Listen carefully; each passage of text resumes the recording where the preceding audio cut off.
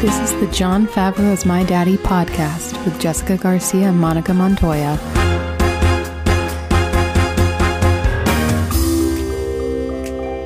G'day. G'day, mate. Oh my god, we can't keep doing this. We can because we're doing yet another Aussie today. Aussie, Aussie, Aussie. Oi, oi, oi. I hate us. Yeah, me too. How you doing, Monica? I'm doing swell. I'm eating a nice little cup of tomato soup as my drink. Oh, delicious. And for those of you who don't enjoy tomato soup, You're wrong. I have no love for you in my heart. Monica and I we just ate Tender Greens, and we'll tell you what we watched later. Yeah. Stick around to hear our spicy thoughts on what we watched. Yeah. Hint, hint, it features Michelle Williams in a breakout role. Oh, yeah. Breakout. Absolutely breakout. Who are we doing today, Jessica?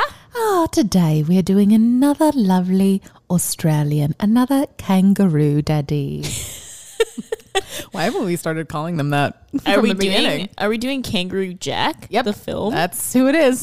I have such strong memories of the Kangaroo Jack film. You know, I've never actually seen it. You've never seen it? No, I've just seen images of it. I don't know why, but like I'm seeing like red licorice. I'm seeing red lollipops. I'm seeing a red hoodie. Here, I have to Google him. Okay, yeah, no, it's not Kangaroo Jack. I'm sorry to disappoint you. Man, Close, though. That is really The disappointing. second most famous Australian.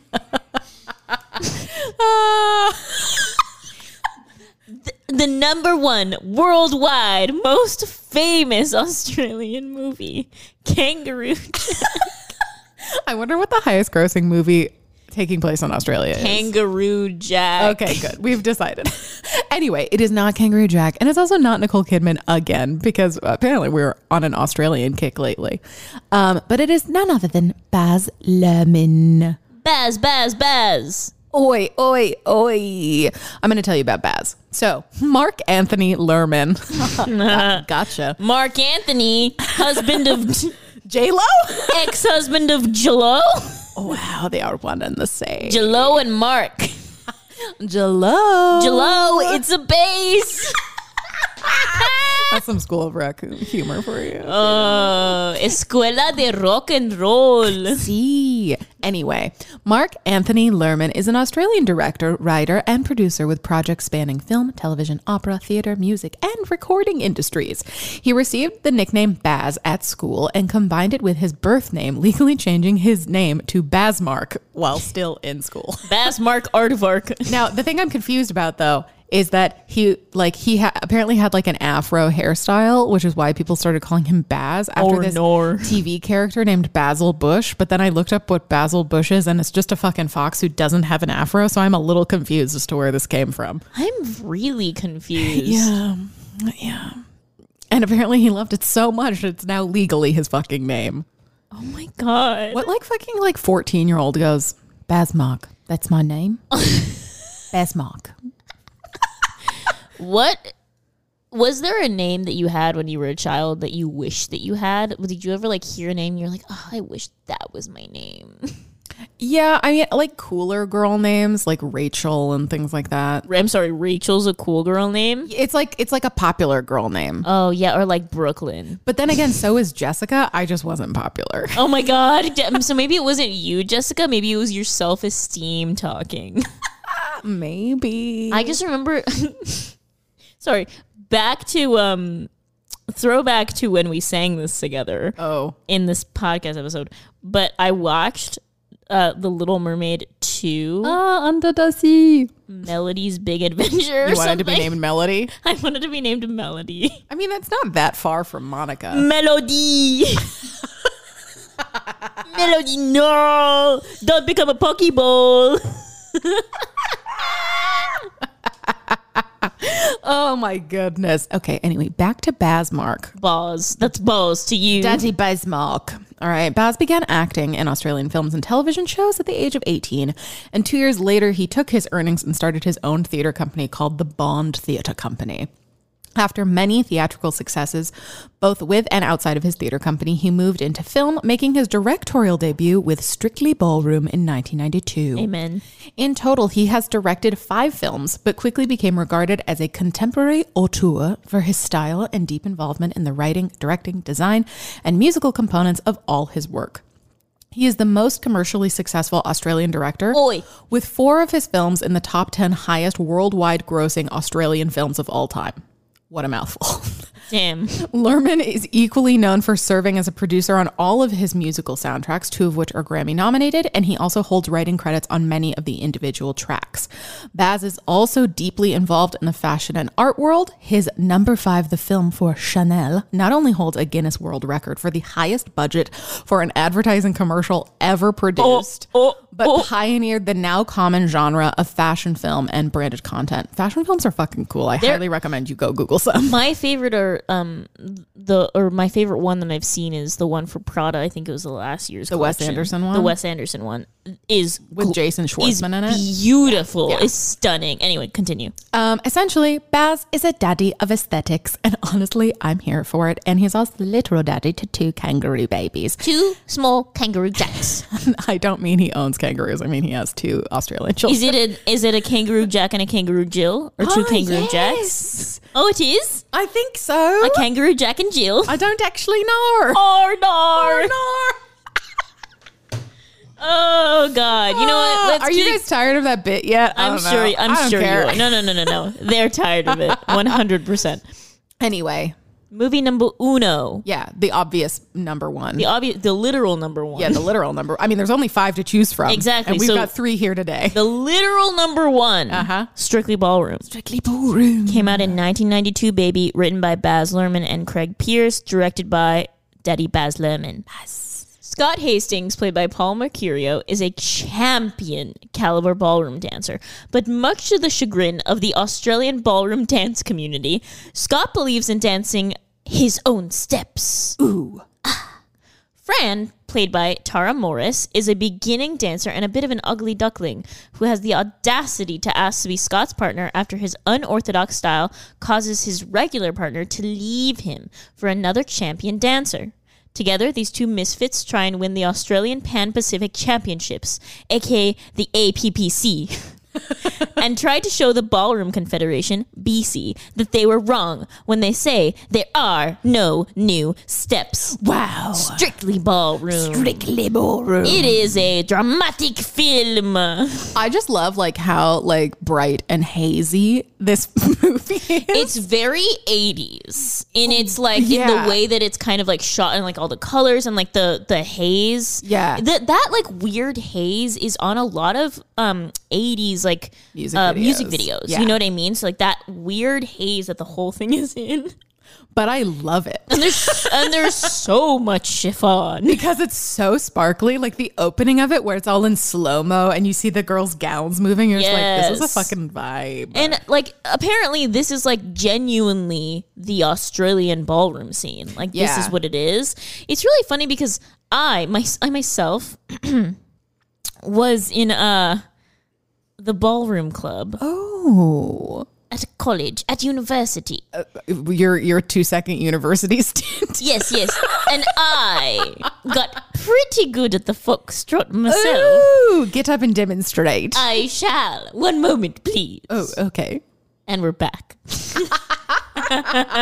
Monica didn't get up and foxtrot. I didn't get up in foxtrot. That's what was called a diversion. That's what we call a bit. A bit?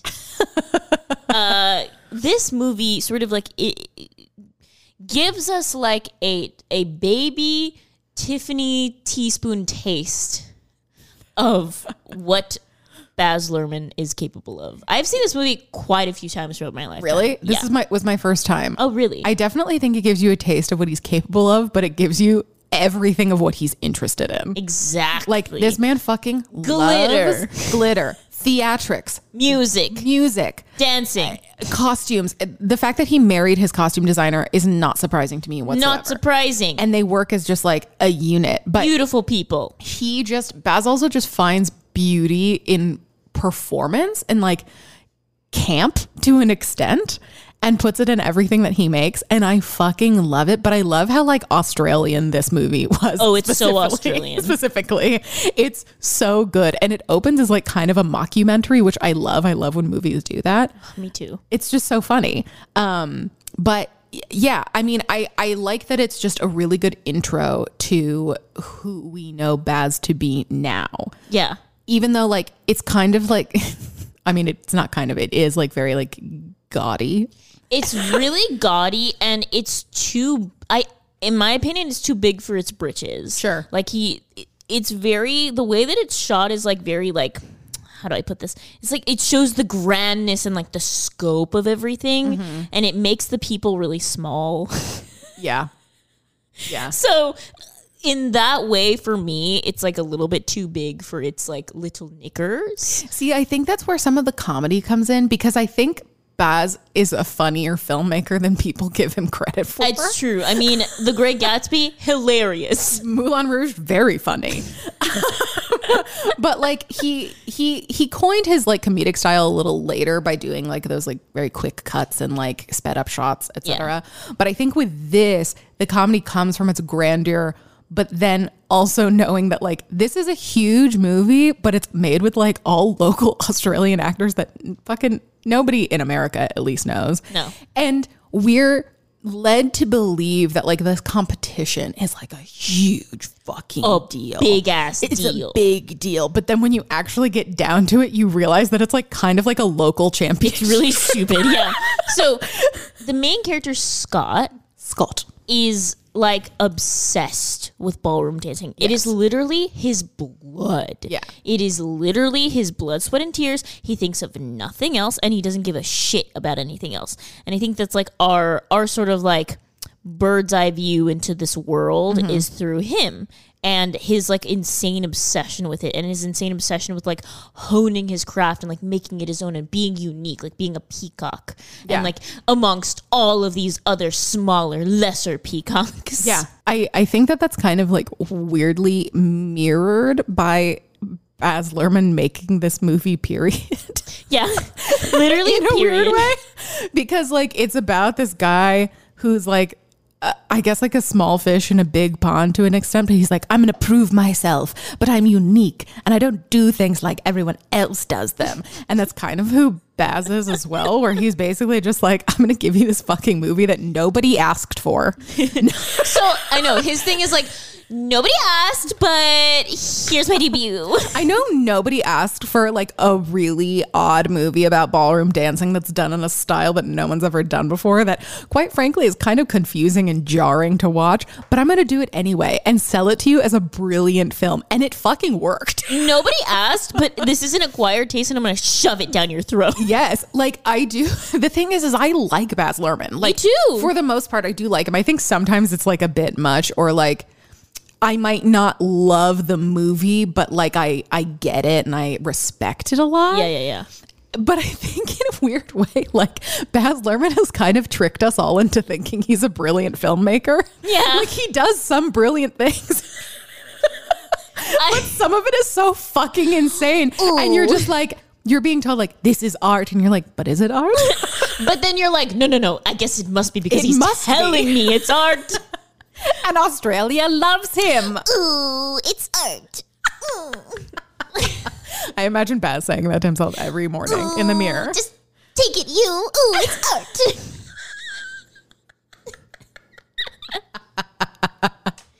I don't know, man. This movie is fucking crazy. It follows like the age-old plot.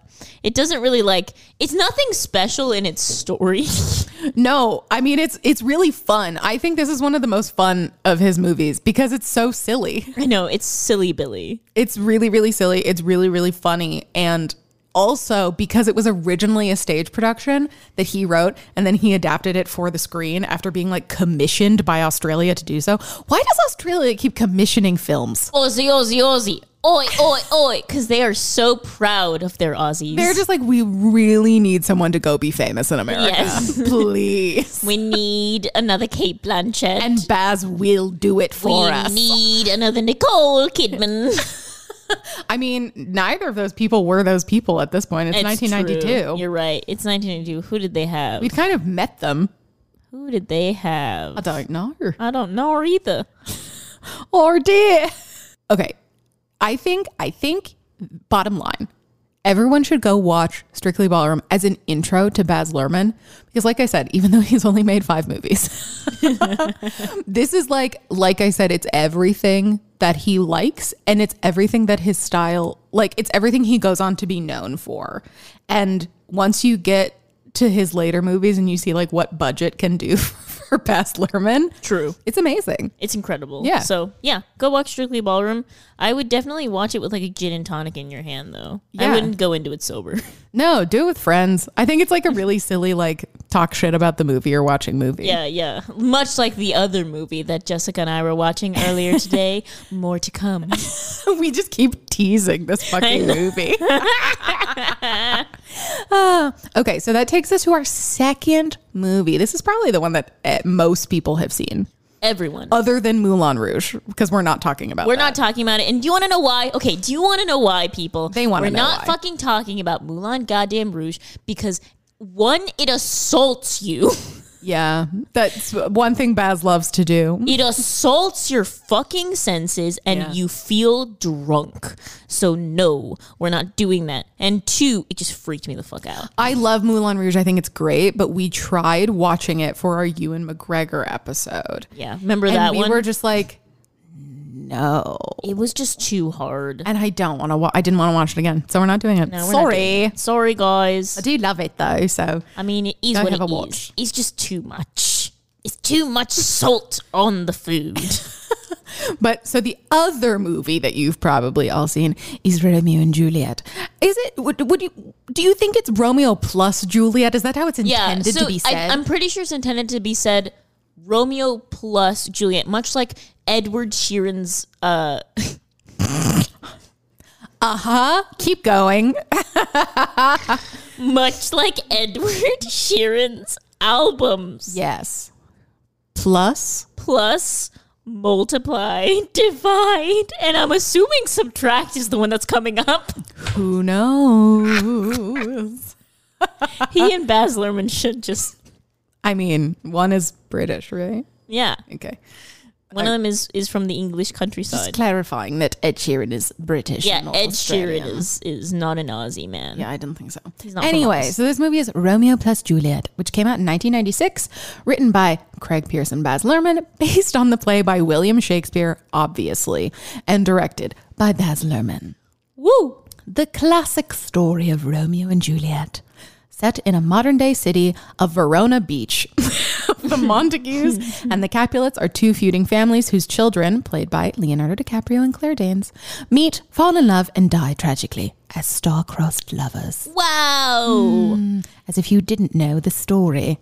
If you haven't seen Romeo and Juliet or read it, I'm sorry that I spoiled it for you. I but would- get with the fucking I program. would really recommend if you've never read Romeo and Juliet and you've never seen a stage production of Romeo and Juliet, may I recommend to you the film Oh yeah, great film. Romeo and Juliet, because it is a great adaptation of the original text. Mm-hmm. It's got great costumes and it's got great performances and it's pretty easily digestible. Yeah. 1968. 1968. 1968, Wonderful. Romeo and Juliet.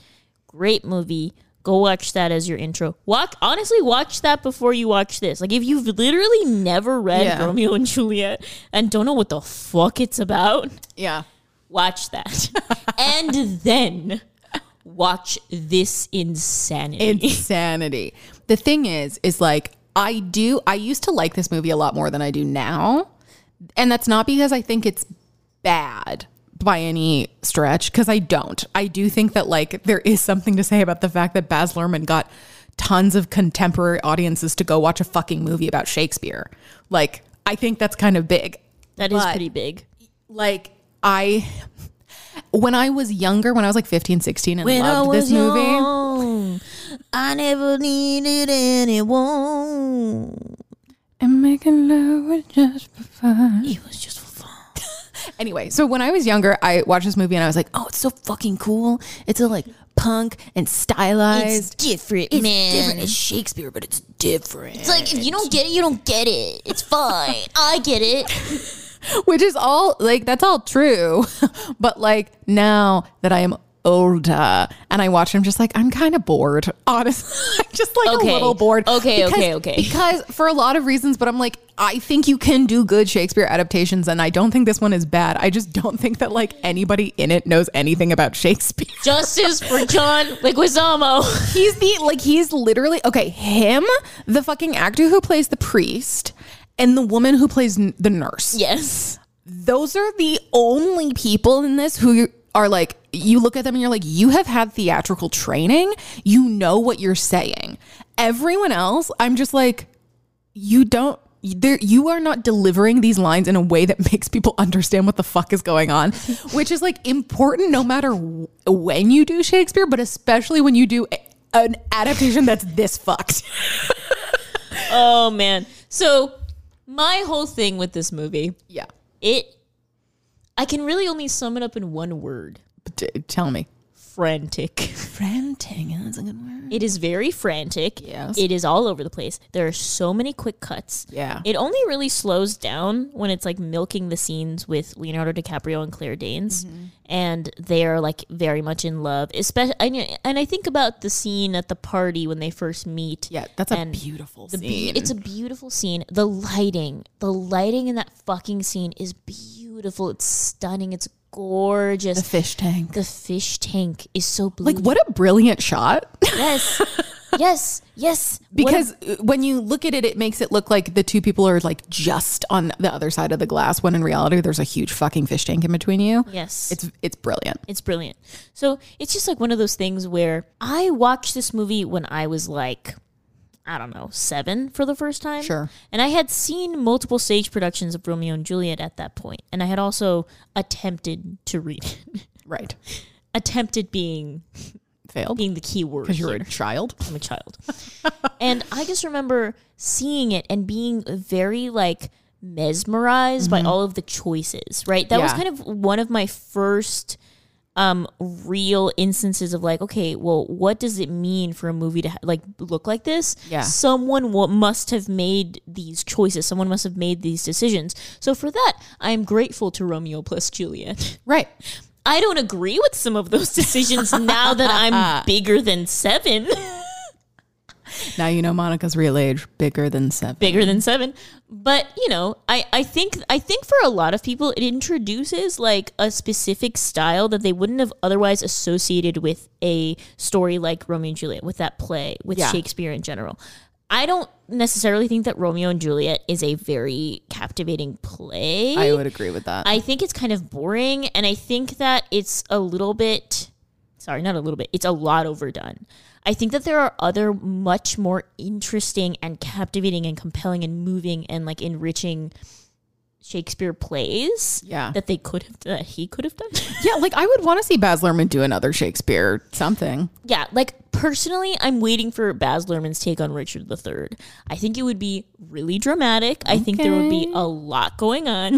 All right. And I think that has the drama that he's seeking, because I almost think he's trying to like over dramatize Romeo and Juliet, which is hard, which is really hard, but he's out there and he did it. He did do it. And I mean, but a lot of that is due to the people he cast in it. It's true. Granted, they are not speaking and delivering this dialogue in a way that helps you understand what the fuck is going on. Yes. Or like they don't even know what they're saying, but like they are good actors and there are moments that are incredible. Like when Leo shoots Tybalt and like the camera stays in close up on Leo's face for a really, really long time. And you just see like the life drain out of it. And so you're like, there are like some good touching dramatic moments in this movie. It's not all like a pomp fever and dream, circumstance. but I mean, most of it is. most of it is. The soundtrack doesn't help either. No. Like, okay, we're saying this negatively, but we really don't mean it negatively. We're just overcritical of this one movie because for the longest time, this one movie is the thing you think about when you think of Baz Luhrmann. Mm-hmm. And I almost think that's to a fault because I think he's done other stuff coming up that I think that he's able to give more of a flair on and more of like a personal touch to, and movies that I think he can make a little bit more relatable than he can for this movie. I think that he tried a little bit too hard to make it, and I think this is more of a casting issue or otherwise, but I think he tried way too hard to give it an edge that doesn't really exist there with a bunch of just white kids running around, save for John Leguizamo and the man who plays Mercutio. Yes.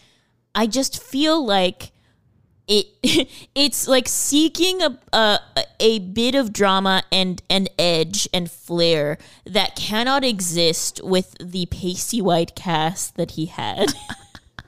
Especially because they shot it in Mexico. Exactly. But does that make sense? Like, Verona Beach is supposed to be like this like full of life, colorful, but really edgy place. Like, it's not supposed to be like Santa Monica. No. You know what I mean? It's like Venice After Dark. It's like Venice After Dark. So does that make sense? And I almost just don't think that the softness of the characters almost works with the setting. He is trying so hard to get his audience to stand behind or to be in, like the world building that he's trying to do. I just don't. And, forget about race, right? They're just too soft. Yeah, I mean, the actors for sure, but the characters even. Yes. Like, Romeo and Juliet are innocent little babies. They're literally children. Yeah. They are children, but Juliet's children... 14, right? No, I think she's like, that bitch is like 12 or like 13.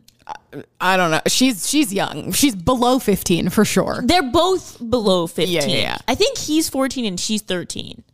It's fucked. I don't fucking know. I don't know. If you're like a Shakespeare Scola? I mean, I'm sure we could Google it. Let us know. No, it's easier to ask the people out there. It's easier to ask them weeks in advance, wait for this to come out, and then get a response. Exactly. Maybe. So my whole thing is like, it's a really hardened world and a hardened setting with very soft and naive characters. And, it could work. I think the juxtaposition of that could work. But unfortunately for me, it doesn't work here. Yeah, I agree with that. I think that there's a lot to respect about this movie.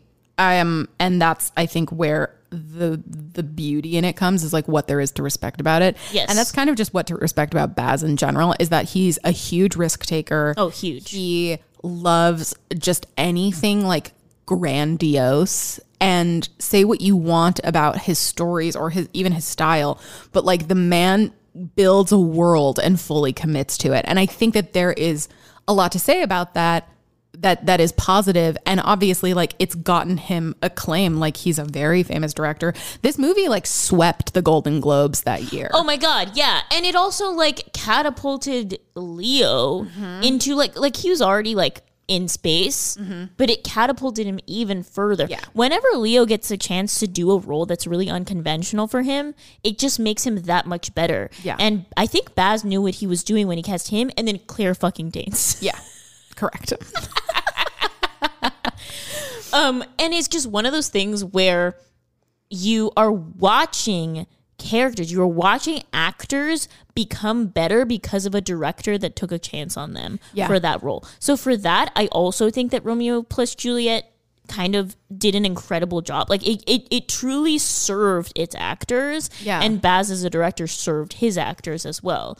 And you have to admit that like the visual style and the overall like visual choices in Romeo and Juliet are absolutely stunning. Yes. They are beyond stunning. They're like fucking ethereal. They're so to this day. And then they're also like a pop culture phenomenon, right? To this day, people dress up as Romeo and Juliet from Romeo plus Juliet. Yeah, at the costume party.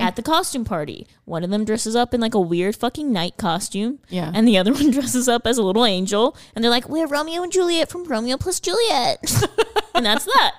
Yeah, and I mean, and you see like different shots from this referenced in other movies as well. Like I think specifically of the scene where they're like under all the sheets. Oh yeah, That gets reused a ton in other movies. Yeah, it also kind of gets reused, I think, in The Great Gatsby at some point. It does. I remember the it. Yeah, scene with the curtains. Yeah, and they're all billowing and flowing. So like he has like a specific shots that he's contributed to society, to the film industry as a whole, that get reused and reused because he's such a like visual genius. Yes, he really is. And to that end, he understands how fabric works, how fabric and lighting works, which, by the way, is a really fucking hard. So go Baz. Go Baz. Thanks for loving fashion. Thank you for loving fashion. And thank you for giving us Romeo plus Juliet in Verona Beach, which is basically supposed to be like Venice Beach, but it's fine. Yeah. Mexico. I think the best parts of Romeo plus Juliet are like the first 10 minutes and the last 10 minutes. I agree. Honestly, the first 10 minutes are pretty fucking cool. Like with them at the cars at the gas station, and like it's all those quick cuts and the do you bite your thumb at me, sir? No. I bite my thumb at you, sir. And it's all so fast. And all the cars are like stunning and like these like popping hot colors, and you feel like your blood boil because you're like kind of in the action. Yeah. And it's honestly like more riveting than like a Fast and the Furious movie. Yes, exactly. Honestly, this is kind of like Fast and the Furious meets Shakespeare. Yeah, it really is though. But like, where's Vin Diesel? I would have loved to have seen Vin Diesel as Romeo. Would you have? Yes. I would not have. After seeing that insane interview he did where he was just like hitting on that woman the entire time, God. I picture that Vin Diesel as Romeo. Is Vin Diesel his real name? That's what I want to know. I hope so. Because if so, he had great parents. No, Mark Sinclair. What? Oh my God, his mom is an astrologer. No. Who knows? Whatever. The last thing I will say about this movie is, I know I mentioned the soundtrack earlier. Yes. I still think it's a masterpiece, though. I think Baz Luhrmann does one thing really, really, really well, and that is music. Mm-hmm. Music and fabric. Music and fabric. And he was able to put together the soundtrack, and it really fucking works. It is an iconic fucking soundtrack. I would call it as iconic as like a Saturday Night Fever soundtrack. Yeah. Or like the fucking Titanic soundtrack, even though it's literally just My Heart Will Go On. Yep. A couple of his movie soundtracks have become like that, like Moulin Rouge for sure. Yes, for sure. I mean, Great there's a Gatsby musical for now. sure. Yes, Great Gatsby for sure. Even though people were pissed about that one, but people were really mad. I still think it was great. People stay mad about the Great Gatsby soundtrack. They're mad about that movie, period. Yeah, listen, Jay-Z, Lana Del Rey, they're all in there. They're all having a good time on that movie. Mm-hmm. Mm-hmm. Giving us the music that, listen, it became like the song of the summer at that point. Yes. Do you remember? No Church in the Wild. Fergie, and that fucking, like, her cover of that one song. What was that song called? Oh, I don't remember. It was like, I'm thinking of the Lana the Young and Beautiful. That one too, but also the Fergie song. What song did she sing? Oh, A Little Party Never. Oh, A Little Party Never Hurt Nobody, which is like a cover of like Incredible another song of the same name. Come on, y'all. Mm-hmm. Y'all already know. Mm-hmm. Y'all stay mad about The Great Gatsby, but it's not for everyone, and it wasn't for you, and I get it. But I liked it. I loved it. I thought that soundtrack, his whole take on it about like modern like gaudiness, mirroring 1920s gaudiness. I think it was brilliant. I thought, yes. Listen, if that movie had come out like a year from now, post pandemic, I think people would have gotten it. Maybe. I don't know. People were fucking pissed. Whatever. People were pissed. Listen, I wish Leo did not pine after the green light also. Yeah. But what are you going to do? What are you going to do? And our favorite Michelle Williams was also. Oh my God. She was incredible. If you have not seen Fosse Verdon on FX with Michelle Williams and Sam fucking Rockwell. I know, I haven't seen that goddamn show. It is brilliant. I will watch. Only it, I 2 promise. syllables, not even 3. Brilliant. Brilliant. I will. I promise. Anything else about Romeo plus Juliet? No. I'll give it 5 out of 6 quills. Oh, all right. Yeah. I'm telling you, we judge this movie very harshly. Yeah. But it, as a standalone movie in the cultural landscape, Yeah. it is iconic. Oh, yeah. It's iconic. I have met several people who this is like their favorite movie. Oh, ever. I know those people. Yeah. Yeah. Yeah. Yeah. And they just don't show, they, every day they're like, Romeo plus Juliet. I'm like, yeah. And if you're one of those people, I respect you. We respect you. Monica, what's the third and final film? I'll tell for you. Bazzy Baz. This is Monica's favorite one. Bring the lasso. Drover. Oh my God. Fletcher. All right, guys. Everyone gather around the wee fire. Oh boy. Let's talk about this goddamn movie. The movie why we're doing this episode at all. My favorite of the Baz Luhrmann films. Yeah. Unapologetically, too, because yes, I know this movie was not well reviewed. It was not well liked. You know what? I don't give a fuck. I don't care. And do you want to know why? Because this movie represents everything good in the world. Oh, okay. And that is Australia. Tell us about it. Australia came into our lives in 2008 at the moment we needed it most. Written by Stuart Beattie, Baz Luhrmann, Ronald Harwood, and Richard Flanagan. Directed by Baz Luhrmann. Mm-hmm. In Northern Australia, at the beginning of World War II, Lady Sarah Ashley, played by Nicole Kidman, an English aristocrat, inherits... Aristocat?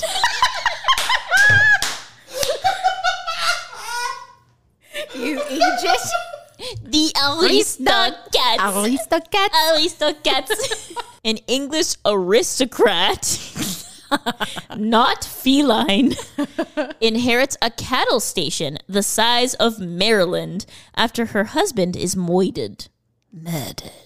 When English cattle barons plot to take her land, she reluctantly joins forces with a rough-hewn stockman named Drover, played by Hugh Jackman. Hey, Jackman. To drive 2,000 head of cattle across hundreds of miles of the country's most unforgiving land while helping her protect an Aboriginal child named Nulla, only to still face the bombing of Darwin, Australia by the Japanese forces that attacked Pearl Harbor only months earlier. Wow, this film is full. This movie is like... 5 movies. This movie is like a Stefan sketch. Yeah. This film has everything. Okay, this film is for everyone. This film has something. I'm just kidding. It's not for everyone. Okay. Right off the bat, this movie is racist as shit.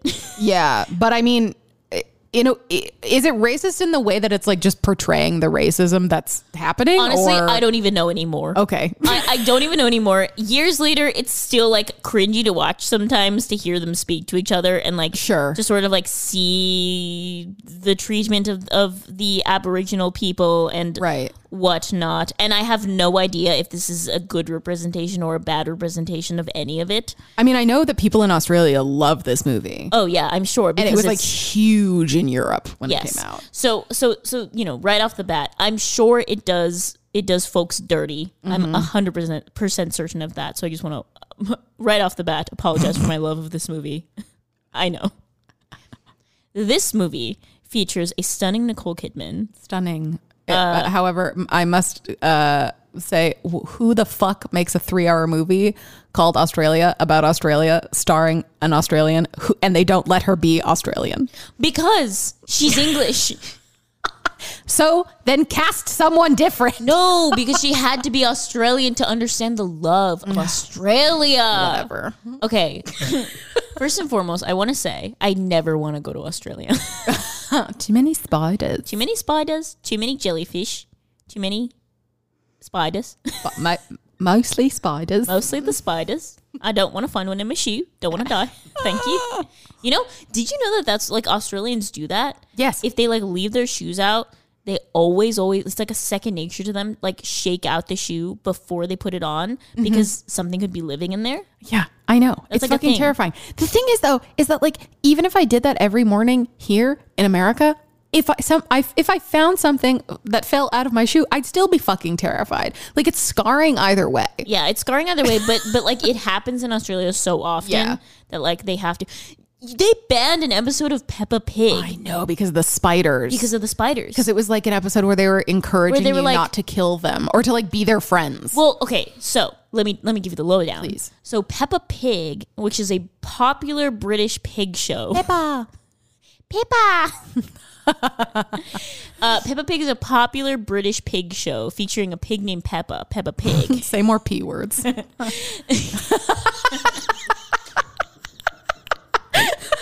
Shut up. Named Peppa Pig, and she is like just some fucking bratty British pig child. She's not a brat. She's a brat. And it's just nothing really happens like in her TV show. It's a children's show. It's like a children's supposed to happen. It's like for It's Peppa Pig's daily life. It's like for really young children. Yes, it's correct. not like a Paw Patrol situation where like that shit is riveting. It is like for children, like small children. Correct. Okay, so Peppa Pig is a British pig. She's a posh pig, and she like is trying to make friends with the spider, and like she seems to like not like the spider, and then eventually like, makes friends because like there's nothing wrong with spiders. Spiders are your friends. Spiders are nice, and Australia literally was like, no, this cannot air through our airwaves. We must end it now. Children cannot think that they can befriend the Yes. spiders And because they will die. And the Australian government released an official statement as to why they were banning this episode of Peppa Pig. And they literally were like, spiders are not your friends. Spiders are dangerous and venomous and poisonous and cruel, and they will hurt you. And we cannot be teaching our Aussie children that spiders are friends. I just love how influential Peppa Pig is, honestly. Peppa! Peppa's a daddy. Peppa Pig. Peppa Pig. Peppa Pig. Anyway, so that bitch Yes. is banned in Australia. Banned. Spiders are bad. Spiders bad. Back to Australia. Right. Like the movie Australia. Right. Which takes place in Australia. I know it's very confusing. Australia! I think it is a fucking epic. It's a romp. Y'all know how I feel about movies over 90 minutes. Mm-hmm. They're stupid. I was still mad that this one was over 90 minutes. Yeah, I mean it's like a 3-hour long movie. Yep. And I love the love story, man. I think that there are a lot of beautiful parts of this movie. It is an epic. It is visually beautiful. It is crazy. All the scenes with the cattle blow you away. I mean, it is all digital. But Oh, still, of course. yeah. But some of those cows are real.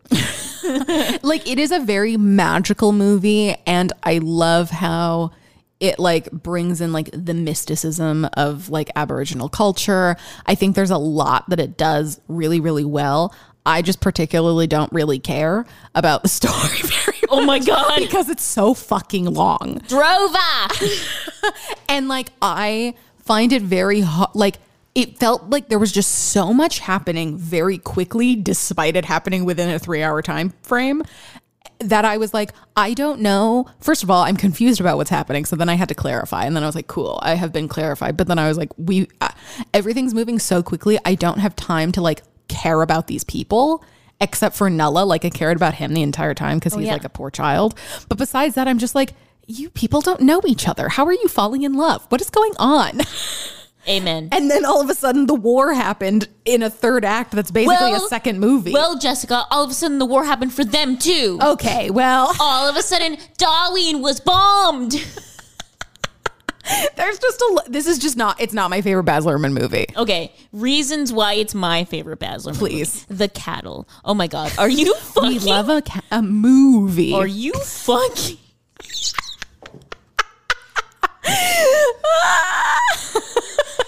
I movie. love a movie. Okay, I love that the hot commodity in Australia is meat. Every kind of meat. I love that it's basically a Western for the whole first half of the movie. Yeah. I fucking love that. I hate Westerns, but for some reason, Westerns in Australia sign me the fuck up. Yes. Yes. I think it's because there's kangaroos. Because there's some ruse. There's this scene Kangaroo. towards the beginning of the movie where Nicole Kidman is sitting in the goddamn truck with Drover, played by Hugh Jackman. I've never seen a kangaroo. Oh, kangaroo! Oh, look at them jumping. And if you think that that's an exaggerated impression of Nicole in No. this movie, it is not. It's she not. sounds exactly like that. Oh, a kangaroo. I've never seen a kangaroo. Oh, look at them jump. Look at them jumping. Oh, and then he gets fucking shot. Yeah, because shot it's through the head. Australia. Yep, yeah. And then she turns to camera and screams right in Okay, close up. It's and great. then there's this brilliant shot that Baz Luhrmann has in this movie where she again immediately turns to the camera. The camera does like a really quick like zoom in on her face. She's like, oh, it's incredible. And then she screams. Yeah, it's great. Screams. But it's funny because like her eyes are like kind of bugging out of her skull. Oh my! There are very good moments in this movie Yes. for me, and I also love a filmmaker who lets Nicole Kidman be funny. Oh my God, yes, thank you. Finally someone let Nicole Kidman be funny. Yeah, because she's quite funny. Oh, she's fucking hilarious in this goddamn movie. Like the scene where when Nella asks her to sing "Over the Rainbow." Oh my God, somewhere over the rainbow, butterflies, blue. And he's just like, weird song, keep singing. Yes. Oh, you have weird voice. Good song. Yeah. And I'm like, oh my God. It's so silly, but it's so good. Oh, it's so good. It's a very like white savior-y movie, which you don't really appreciate. Yeah. Yeah. But I mean, it's truly just it's a period piece, and that's kind of like the only way to save an Aboriginal child. Yeah, because the government was taking them away and was basically like, we need to breed the Aboriginal out of you. Which is so sad. So super fucking sad. And they like sent them to missions in like on like islands off of the coast of Australia. Yeah. And which is also Australia. Yes. Correct.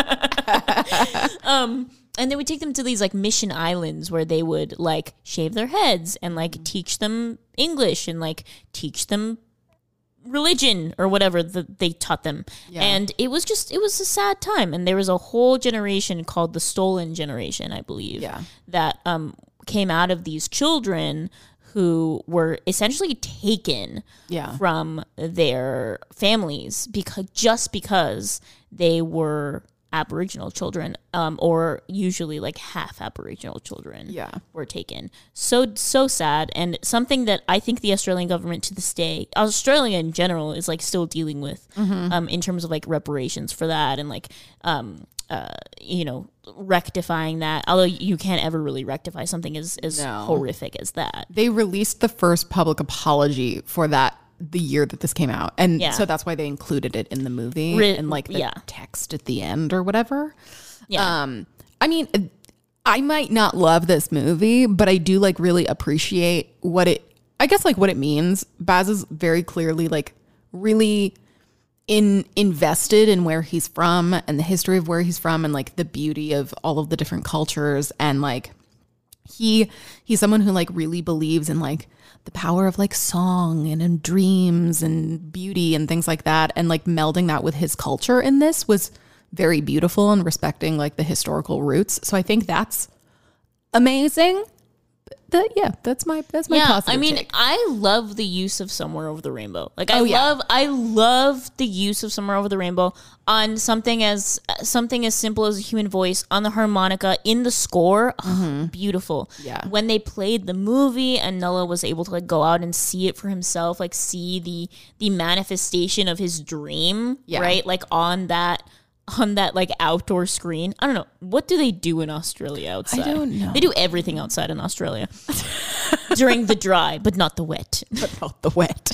And so, I love that was like a theme or like a little motif throughout the whole movie of like, hey, like this is hope or like this symbolizes hope in a way, and togetherness, and like love, and that transcends even like Nella's broken English, Nicole Kidman's character not being able to understand like different cultures, not being able to understand like walkabout, like what does that mean? She doesn't get it. It's not part of a culture, but she understands when he's like, no, like this is my dream, I have to go. Yeah. So she understands dreaming. She understands like. And I think that's what transcends in this movie for me is like the respect of the dream. Yeah. Like you were saying, right? Understanding that like dreaming is universal, music is universal. Things in this movie that are universal transcend all of the conflict, all the violence, all the Fletchers in this movie. Poor Fletcher. Okay, all right. Let's stop and talk about Fletcher for a second. I'm kidding, Aaron. Aaron's horrified that I said that because he's the worst character in the movie. Fletcher is one of the worst villains I've ever seen in a movie. He's like pretty fucking awful. Like ever. All over cows. But I guess like that is something that the movie gets praised for is its historical accuracy. And like the cattle thing was fucking huge. Well, that's what I'm saying is like meat. Yeah. Yeah. Because it was meat was used for war efforts and also for eating nom nom. Yeah. Because, some people eat cows. Sure, I don't. You but, don't. You throw up. It's true. Yeah. Also, cows are really nice. Why would you want to eat them? I mean, so are chickens, but I eat them too. Hey. Sorry. Chickens have brains the size of a pea. They don't know what love is. Okay, we can debate this later. Okay. Yeah, I love that they took something as like what we might think is as stupid as like a herd of cattle. Yeah, but like obviously at that time for them, that was everything. That was livelihood. That was food. That was money. That was in a lot of ways that was life. Yeah, I mean, I kind of equate that in this movie to like movies that we have about like the gold rush. Oh, yeah. Or about like oil. Yeah. Because it's like people literally murdering each other over shit like this. And it's like, it's fucking oil or it's fucking cows. Yeah. But it's huge because like that is someone's livelihood. Well, because of capitalism. Yes. So Fletcher in a lot of ways is a bad man. Like bad one of the worst villains I have seen in a movie ever. Yeah, he's really bad. And because his only motivation is greed and evil. Yeah. And literally that's it. Like, Nulla is his son. Yeah. He fathered him. Yes. Through unspeakable means. Yes. And he rejects him because he is half Aboriginal child. Yeah. He is half Aboriginal. And so in a lot of ways, I feel like Fletcher is just evil and that's really it. Like the depth of his character is not super it for me, but I can appreciate him just being evil. Like I can appreciate him just being like the Penguin to the Batman and that's kind of that. There's no like backstory. And I mean, especially because the movie is so large, it's like I am already having to think about a lot of things going on in this movie. I don't want to have to think about like the depth of the villain. It's true. Amen. So that's like one favor that Baz does for you when watching this. When Baz is like, let me throw you a bone. Here you go. One note evil. One note. Just evil. But it's funny because that actor plays Nicole Kidman's husband in Lion, and he's very nice in that. And he's really nice. Yeah, he's a sweet little man, adopting kids. Like we said in the Nicole Kidman episode, like best parents ever. Best parents ever. Yet here he is the worst trademarked. And Nicole hates him. And Nicole literally loathes this man. Yeah. Respect where? Understanding who? That doesn't happen in Australia. Empathy? I don't know her. Those things don't exist. Incredible. Anyway, Australia is an enormous, epic romp. And I think visually it's stunning. I think it's, to your point, a lot of people praise it for being historically accurate. I love the cattle scenes. My favorite scenes. Yeah. I mean, you can just tell, like I said, it's not a movie for me, but you can tell how much he loves this movie. Yes. Like I think this really was like the movie of his soul. Yeah, and to be quite frank, I don't think it's the most Baz Luhrmann of all of his Baz Luhrmann movies. No, I think that would be like Moulin Rouge. Yeah, I would say between like Moulin Rouge and like The Great Gatsby, those are like peak Baz. Yeah. I mean, really, all of them except this. Honestly, yeah, all of them except this. Yeah. So, I think Australia was his sort of take on what he would, his like Titanic, essentially. Yeah. You know, his Titanic, and it may not have had a lot of glitter in it. I don't think it had any glitter in it, actually. I mean, and yet everything is so shiny. And yet everything is so shiny. How does he do that? I really don't know, actually. Everything and everyone is so shiny. Yeah. So this may not be the most well received of his films, nor the most popular, but it brought a lot of joy to my day. But Monica loves it. It was a romp, and I appreciated it. Yeah, Monica really wanted to talk about this movie on several occasions, and I kept saying no, not unless we do a Baz Luhrmann episode. So she was like, okay, well, I guess we'll do a Baz I Luhrmann guess we're doing episode. a Baz Luhrmann episode. Yeah. I think in a lot of ways, if you have not seen this movie as a child or like with your parents or as an adult, I would genuinely try watching it either for the first time or again, at least once more in your life. Yeah, I'm not mad I watched it at all. Yeah. So there's that. If you value my opinion. Oh my God. Australia. Well, I guess that was Baz Luhrmann. Yeah, that was Bazzy Boy. He's coming out supposedly next year, I think, his Elvis movie, which I'm very excited about. Really excited about his Elvis movie. I'm really curious about it. Like, Yeah. I don't really know too much about it. I don't think he's released very much about it. I know Tom Hanks is in it. Yes. And Tom Austin Hanks- Butler is in it. Yes. And Austin Butler is fine as hell. I know Austin Butler is fine as hell. Fine as hell. He was looking a little Elvis-y in Once Upon a Time in Hollywood. He was looking a little Elvis-y. Texas looks a little Elvis-y in that movie. So and I like him. I think he's a good actor. He's one of those, like, he kind of surprised me in the same way Robert Pattinson did, where he was like a pretty boy, like nothing actor, and then all of a sudden showed he had talent. But all of a sudden, he's really good. Yeah. All of a sudden, he's in a Quentin Tarantino movie, and you're like, oh, Yeah. well, you can hold your own. All right, Austin. All right, Austin. But yeah, I'm a big Elvis slut, as you know. So Yeah. I'm so excited for this movie. Jessica is a big hoe for Elvis. I love him. She loves Sorry. Elvis. I know he's problematic, but I do love him. I love Dolly Parton. I want a Dolly Parton movie. She's the least problematic. I know. That's what I'm saying. I love Dolly. Someday there will be a Dolly biopic. Oh, okay. News just in from the front. This is the movie. Elvis is the movie by Baz Luhrmann. Yeah. Is the movie that Rita and Tom Hanks got COVID from. Where were they filming? Australia. They were filming Who's in filming Australia. an Elvis movie in Australia? Obviously, Baz Luhrmann. Ugh, dumb. Oh my God. Where's the accuracy? Aussie, Aussie, Aussie. Oi, oi, oi. Truly, oi. Oi. Okay, Monica. It's time for our collective dabble. Oh, yes. The moment you've all been waiting for. Can we get a drum roll, please? We were just watching I Feel Pretty. Don't ask us why. The Amy Schumer attempt of a film. Yeah. Oh, God. I know we're like years late on this. We only got through 30? 30 minutes? I would say we've gotten a third of the way through. Sure, yeah. So far, it's not good. Very bad. It's very bad. Very questionable. Not even. Just explicitly bad. I can't really speak to the true nature of whether or not Amy Schumer is a plus size icon.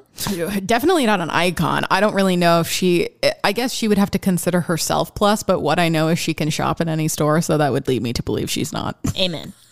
So this movie is problematic in so many ways. Correct. But the one breakout star in this movie, the one shining role is Michelle fucking Williams as this like boss bitch lady. Yes. In like a cosmetics company. In like a platinum blonde wig that's like parted on the. She looks like she's supposed to look like, I think, Gwyneth Paltrow. Yeah, and she sounds like she's doing a Gwyneth impression to an extent. But she is so funny. Because she changes her entire voice. She's like, so yeah, and this quarter sales have been up. Oh my God, she plays the CEO of this company or whatever. I And love when an actor just like balls to the wall with commits. with a comedic bit of like a whole voice and Commits. everything. Yeah. Like it's. I told this to Jessica. It's like watching an SNL sketch with like Michelle Williams as the celebrity guest, and Yeah. it's like a bad sketch, but she's like the funniest part of it, and Yes. like everyone else is bad. This is it. Busy Phillips is also in this. Busy is also in it. Famous- And you're supposed to think she's like not pretty. Yeah. Famous BFF to Michelle Williams. Correct. Yeah, So yeah. so two BFFs in it. Yes. Who else is in it? 80 Bryant. 80 Bryant, fabulously in it. Fabulously. She's probably one of the best parts. Naomi Campbell's in it. Naomi Campbell's in it. Ooh, Emily Ratajkowski's in it. Oh, yes, yes, yes. I love How do Emily you say Ratajkowski. her last name? Ratajkowski. Is that actually how you say it? I don't know. Ratajkowski? I'm gonna look it up. Emily Ratatatat? Ratajkowski. Okay, Ratajkowski. Ratatat. Ratatouille. Ratatouille. Okay, Emily Ratajkowski, as I Yeah. have now learned, is her actual last name. There's a lot of letters in her I name. can't It's okay. see the K. I can only see the J in her name. Ratajkowski. Sorry, it is pronounced Emily Ratajkowski. Kowski. Yeah. Emily Ratajkowski's in this. She's surprisingly good. She's better than Amy Schumer. She's way better. So Amy Schumer cannot act. I mean, didn't she write this too? She wrote this also. Could we argue that she doesn't write or she can't write She can't write a movie. a movie? Yeah, at least she At can least- write a comedy special. She can write a comedy special. She's a funny woman. She's very funny. She's very funny. I just don't know that feature is her thing. Yeah. Also, she's relied so much on this comedy surrounding like her body and like, aren't I so ugly? And it's like literally nobody's talking to you about this. It's like, no, you're not ugly. I don't think she's ugly. I don't think she's ugly either. Like, correct, she is not a size 2 and she doesn't look like Emily Ratajkowski, but like nobody thought she ever did. Also, nobody looks like Emily Ratajkowski. Exactly. Nobody. Like, it's one of those things where I'm like, I get that it's your joke and it's been your bit for a long time, but now you're making a full feature movie about acting like you don't have the privileges of being a thin famous person. Cool. That's nice. That's true. Also, like, her hyperfixation throughout the whole film is just her looks, Yeah. which, you know, makes me a little sad, actually. Yes. Because at the end of the day, her job is she's a computer programmer for a really like high traffic website. So you'd think like, oh my God, you're making all this money. And like, you know, at the very least, you're doing really good at your job. And yes, you work in a basement, but like you dress nice. Yeah. And like, you know, you're making apparently a lot of money because she's trying to go out for this fucking receptionist job where she would be making less than half of what she makes now. Uh-huh. And she wants it so bad because it looks better. Yeah. Yeah, because she'll get to be around the pretty people. The whole fucking thing is that like she can't stop talking about how hideous and fat she is, basically. And then she hits her head in a Soul Cycle class and she thinks she's stunning and she just looks the same. Which I was confused because I thought she actually turned, like, I thought that everyone around her would also think she was stunning. No. But that's not the case, apparently. In They this just movie. think she's the same. But they also treat her like she's way uglier than she actually is. Yes, exactly, which is just false. Are you hearing this correctly, audience? We don't think Amy Schumer's ugly. We think she's beautiful. I just think she looks fucking normal. And that's a problem for this film, apparently. Oh, Terrible, God. terrible movie. But I do want to see how it ends. Oh, me too. I'm popping it on right after this. I just want to know what happens. Yeah, I just really want to. I just want to know what happens. How's her head? Does she have a concussion? My What's whole going thing on? is like, were those extensions that got ripped out of her head? I would like to know what she thinks she looks like. Like, I wonder if you ever get to see that. I would guess no if you haven't seen it already. I'm assuming no, but I would wouldn't like to know. I don't know. That would make it more clear that it's like a delusion. Yeah, what I wanted was every time she passed a mirror, it would be what she thought she looked like. Yes. But like the rest of the movie, we just saw her when she was like out in the street. It was just her body, Right. her as herself. Correct. Because at the very least, we could relate to that. But then we just get like shots of Amy Schumer agape, mouth agape, Yeah. like fluttering her eyes, like oh, oh, like a dying beautiful? fish. Yes. With the realization that you are beautiful indeed, Amy Schumer. Okay. Incredible story. Well Anywho. done, Amy. Listen, a woman made a film, and for that, I am grateful. That's the bar that we've set. I mean, A woman made a film. Unfortunately. But the thing is like Hollywood let a woman make a film, and it was a film about how much she hates herself. That hurts me. That hurts me bad in the tum. Oh, we love to see it. I love being a lady. It's fun. Being a lady is so lovely. I love being a woman in the world. I love being a woman in Hollywood. It's breathtaking. It's captivating. Delightful. Deliciously delightful Myrtle. I love when we get into our moaning Myrtle voices. Me too. All right. No question today. No question. Nobody's asking us There's anything. no question that Australia is a great land, and they produced a great guy. They produce many great people. Nicole Kidman, Baz Luhrmann, Keith Urban. we have Aussie to thank for that. Also Hugh Jackman. I'm not a big Hugh fan, but other people are. You know what? I like you. I think he's fine. So with the French on time. I liked him in Oklahoma. I think has talent, but I'm just kind of like, I'm not particularly attracted to him. I don't think he's like an Oscar winner. So I'm just kind of like, nah. You should watch Bad Education on HBO. He was really good in that. Okay, maybe. All right. Well, and on that disappointing note. And on that note, Don't sue us, Daddy Favreau. Goodbye, Monica. Goodbye, Jessica. Let's go watch I Feel Pretty. I feel pretty. Oh, so pretty. I feel pretty.